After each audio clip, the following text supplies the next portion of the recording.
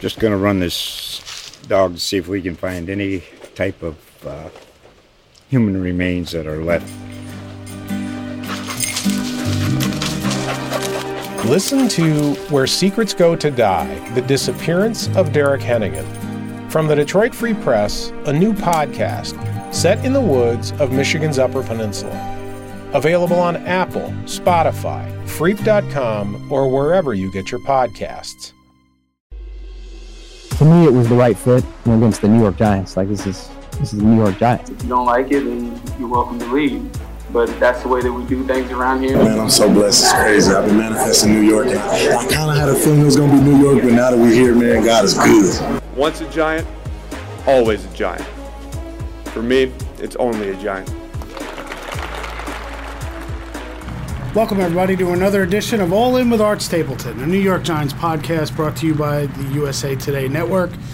I am your host, Art Stapleton, and I am in a radio booth at MetLife Stadium after really the biggest game for the Giants in the regular season in 6 years, going back to 2016.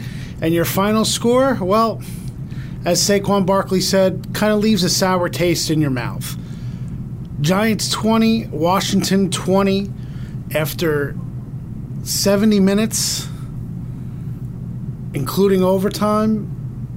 Graham Gano's final field goal from 58 yards out falls short, and we have a tie. The first tie for the Giants since 1997. And big picture, a tie helps both teams, most likely, in their playoff chances. But it's kind of weird because you go into this game believing that the winner was going to take a huge step forward. And right now it probably seems like a slight step back. And Giants are now 7-4-1. The Commanders are 7-5-1. So Giants still have that lead. 2 weeks from now, it's Giants Commanders Part 2. Down at FedEx Field in Landover. But right now, I think Jihad Ward encapsulated the feeling in the Giants locker room when he said, personally, I'm treating this as an L. And for the Giants, there were a lot of missed opportunities. And I think when you compare this team to what they were out of the gates with 7 wins, they're just not getting the explosive plays that they did in the running game from Saquon Barkley. Daniel Jones was productive on the ground today. Obviously, that fumble on the zone read, the read option, really hurt the Giants early on, allowed Washington to get a field goal, and that ultimately becomes a big issue late in the game. Now, there were several things to pick apart in this game. Some of the plays that I go back to, end of the first half, I know a lot of you on social media were critical of the Giants and how Brian Daboll and Mike Kafka handled the end of the first half. The fact that the Giants had their best 2-minute drive in a long while and got down there and got 3 points to tie the game was a big momentum shift. But there certainly was a situation where you felt like they left you a little bit wanting more. And they didn't take a shot at the end zone. They didn't have any timeouts. Maybe you call a timeout earlier or you save a timeout earlier. But the bottom line is I believe the Giants were fearful of in that situation, and they had every reason to, is that those 2 defensive tackles for Washington, Daron Payne and John Allen, they had a couple clean looks in this game at Daniel Jones. The last thing they could have done is drop back to get Daniel Jones a shot at the end zone and have one of those 2 defensive tackles blow through the guards, Nick Gates left guard, Mark Lewinsky right guard, or John Feliciano at center. Take advantage of what the Giants knew was going to be somewhat of a disadvantage for them and give up points in that spot. Because if Jones gets sacked in that situation with a clean hit, half is over and the Giants miss an opportunity. So I did not disagree with the way Dable went about it to get those points. And obviously points were precious at a premium later in the game. You would have liked to see him maybe a little bit more aggressive. Fast forward to overtime when it was 4th and 3. Would the Giants have punted in that scenario? I think they looked at it and said that if they were too aggressive in that spot, they gave Washington an opportunity to kick a field goal and beat them. And I think when you're playing the percentages, you don't want to make a mistake that ultimately gives the team a win. Now, I know what we say about a tie feels like a loss, but the reality is a tie was better than a loss for the Giants in that situation. They have the better record than Washington. If they tie Washington twice, let's say they tie again, if the situation is the same, the Giants hold the advantage. Now, obviously, Washington being on a bye this coming week and the Giants having to play the Eagles here, well, that kind of ties things up a little bit. And that will really send the Giants to Landover next week, in 2 weeks, if they lose to Philly in a situation where they have to win to keep their playoff chances alive. Because it's likely that the Giants and the Commanders will be fighting for one spot. Now, that's especially true because of the way Seattle responded today. Seattle, even though they still have 5 losses, they come back and they beat a game Rams team that didn't have any of its stars and get to a point where now they're sitting to hold a tiebreaker over the Giants because they beat them head-to-head. And now you're getting bounced back for that 7th spot to make sure that you're there. Now, the Lions are also looming after beating the Jaguars today. We'll see how that plays out. But as far as the playoffs go, I think this was clearly the Giants are going to look back and say, how come we didn't take advantage of some of the opportunities we had? Am I concerned about Saquon Barkley, considering he didn't have the, it's almost like you don't see that explosiveness. But again, I know this is a very good front that Washington has, and I think the Giants, it's not going to get any easier. So it's hard to expect this team to get the kind of plays that they were getting early on from Barkley in the run game. They might have to look at a situation where they're only getting 75, 80 yards with Saquon and Daniel Jones combining in that rushing game. Couple things moving forward. I'm trying to think of things. I think it's a positive for the Giants that Daniel Bellinger came through this game unscathed. Evan Neal came through this game unscathed. I gotta say, obviously, John Feliciano's taunting penalty. Let's talk about that. We know what the intention was for Feliciano. Slayton made a great catch. They get into Washington territory. They're setting up there. At the very least, they're going to get a field goal. And it's late in the game. You're driving. You know you need to get points going in that direction because ultimately we saw what happens in the other direction when Graham Gano missed the game winner at the end. You were all fired up. I understand the emotions of the game. You came over. You walked through several Commanders defenders to get to Slayton and flexed on him. And the officials are going to call that all the time. And whether you agree with it, whether they should do it or not, you're giving them the reason to call it. And the bottom line with the Giants is that, look, John Mara is involved in that taunting penalty and that rule. And that's the way a lot of people want it. Ron Rivera was a part of that committee. He wanted the taunting penalty that way.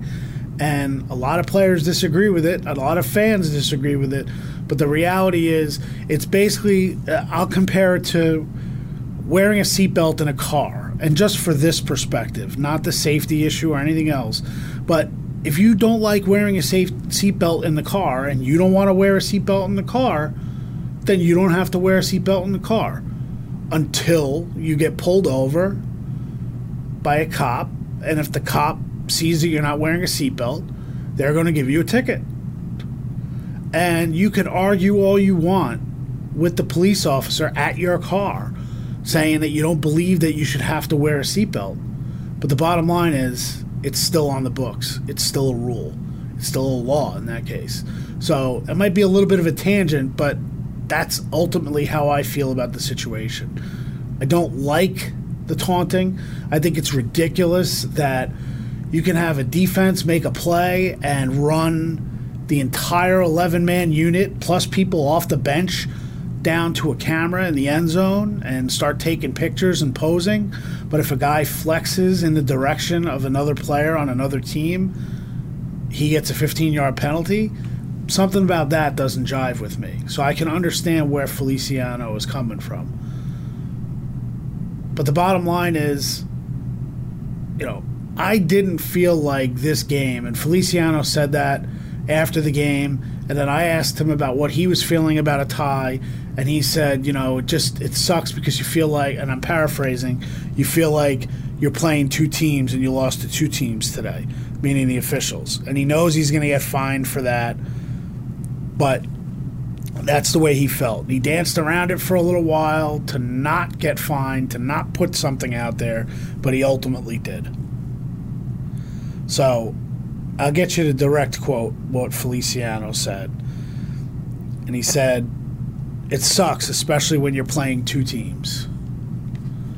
So that's where we're at with the Giants. So Eagles are up next. Look, anything can happen, but the Eagles are loaded. They're playing well. It's hard to imagine a scenario where the Giants beat this team in Philly to come here at MetLife. That's why some are already envisioning the Eagles clinching the NFC so that when the Giants have to go there in Week 18, maybe they're sitting out some players and they have a better chance if they need that win to get into the playoffs. So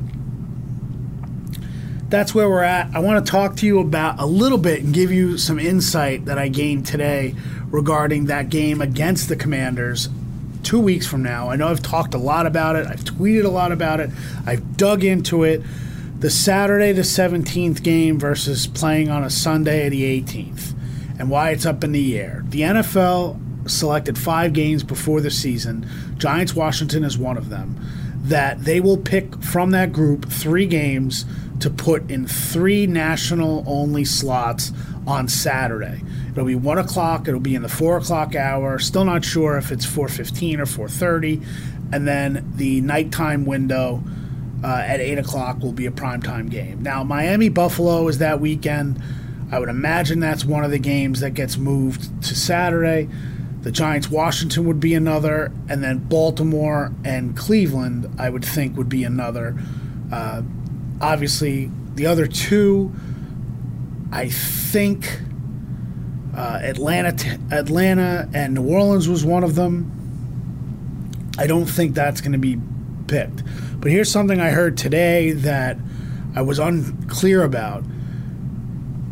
That game from that group could end up being a Sunday night game. So they could move Miami-Buffalo to Sunday night, I think, or keep it at Saturday night. They could move the Giants and the Washington Commanders to Sunday night that weekend in Washington. So it's just something to keep an eye on as we move forward here. We should get that decision tomorrow. My understanding is that there might be a chance that the league announces that triple header for the Saturday the 17th on Monday Night Football tomorrow, whether that comes at halftime or comes late in the second half. However that is, that's an opportunity, that's a possibility.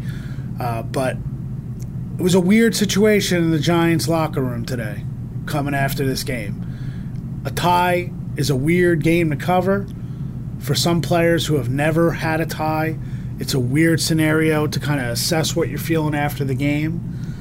In the long run, again, as we've talked about, a tie is better than a loss. But in a game like this, when you fight for 70 minutes and you have opportunities to not only put this game away, but win the game, it's frustrating. And I think the Giants really felt that. You know, some of the missed tackles on the Terry McLaurin touchdown early in the first quarter, you know, that was tough. But the Giants are battling, but that's not good enough right now.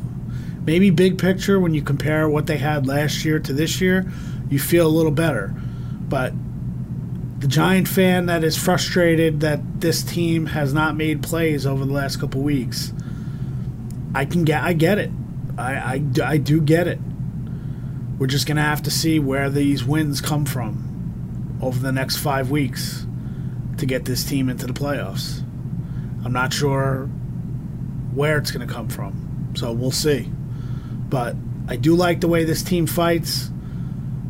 The fact that Kayvon Thibodeau had that sack of Taylor Heineke at the goal line in overtime, you almost think to yourself, man, if that ball comes loose on Heineke, could the Giants have won either on a safety or a touchdown, or they get the ball at the goal line and then all of a sudden they're kicking to have an opportunity to win overtime after that sack. It didn't happen, but it kind of forced Washington to play for the tie rather than trying to go for the win and get to a field goal situation. So that'll wrap it up for tonight. Appreciate all of you checking out the podcast, the post-game podcast. We'll be back this week, and 4-1. I know Giants fans, if I had told you that in the summer, you would have signed for it. Certainly feels a lot different today.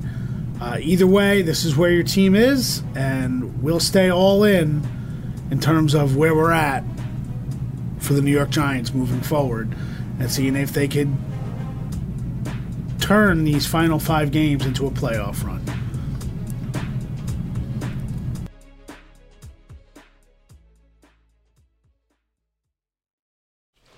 Just going to run this dog to see if we can find any type of human remains that are left. Listen to Where Secrets Go to Die, The Disappearance of Derek Hennigan. From the Detroit Free Press, a new podcast set in the woods of Michigan's Upper Peninsula. Available on Apple, Spotify, Freep.com, or wherever you get your podcasts.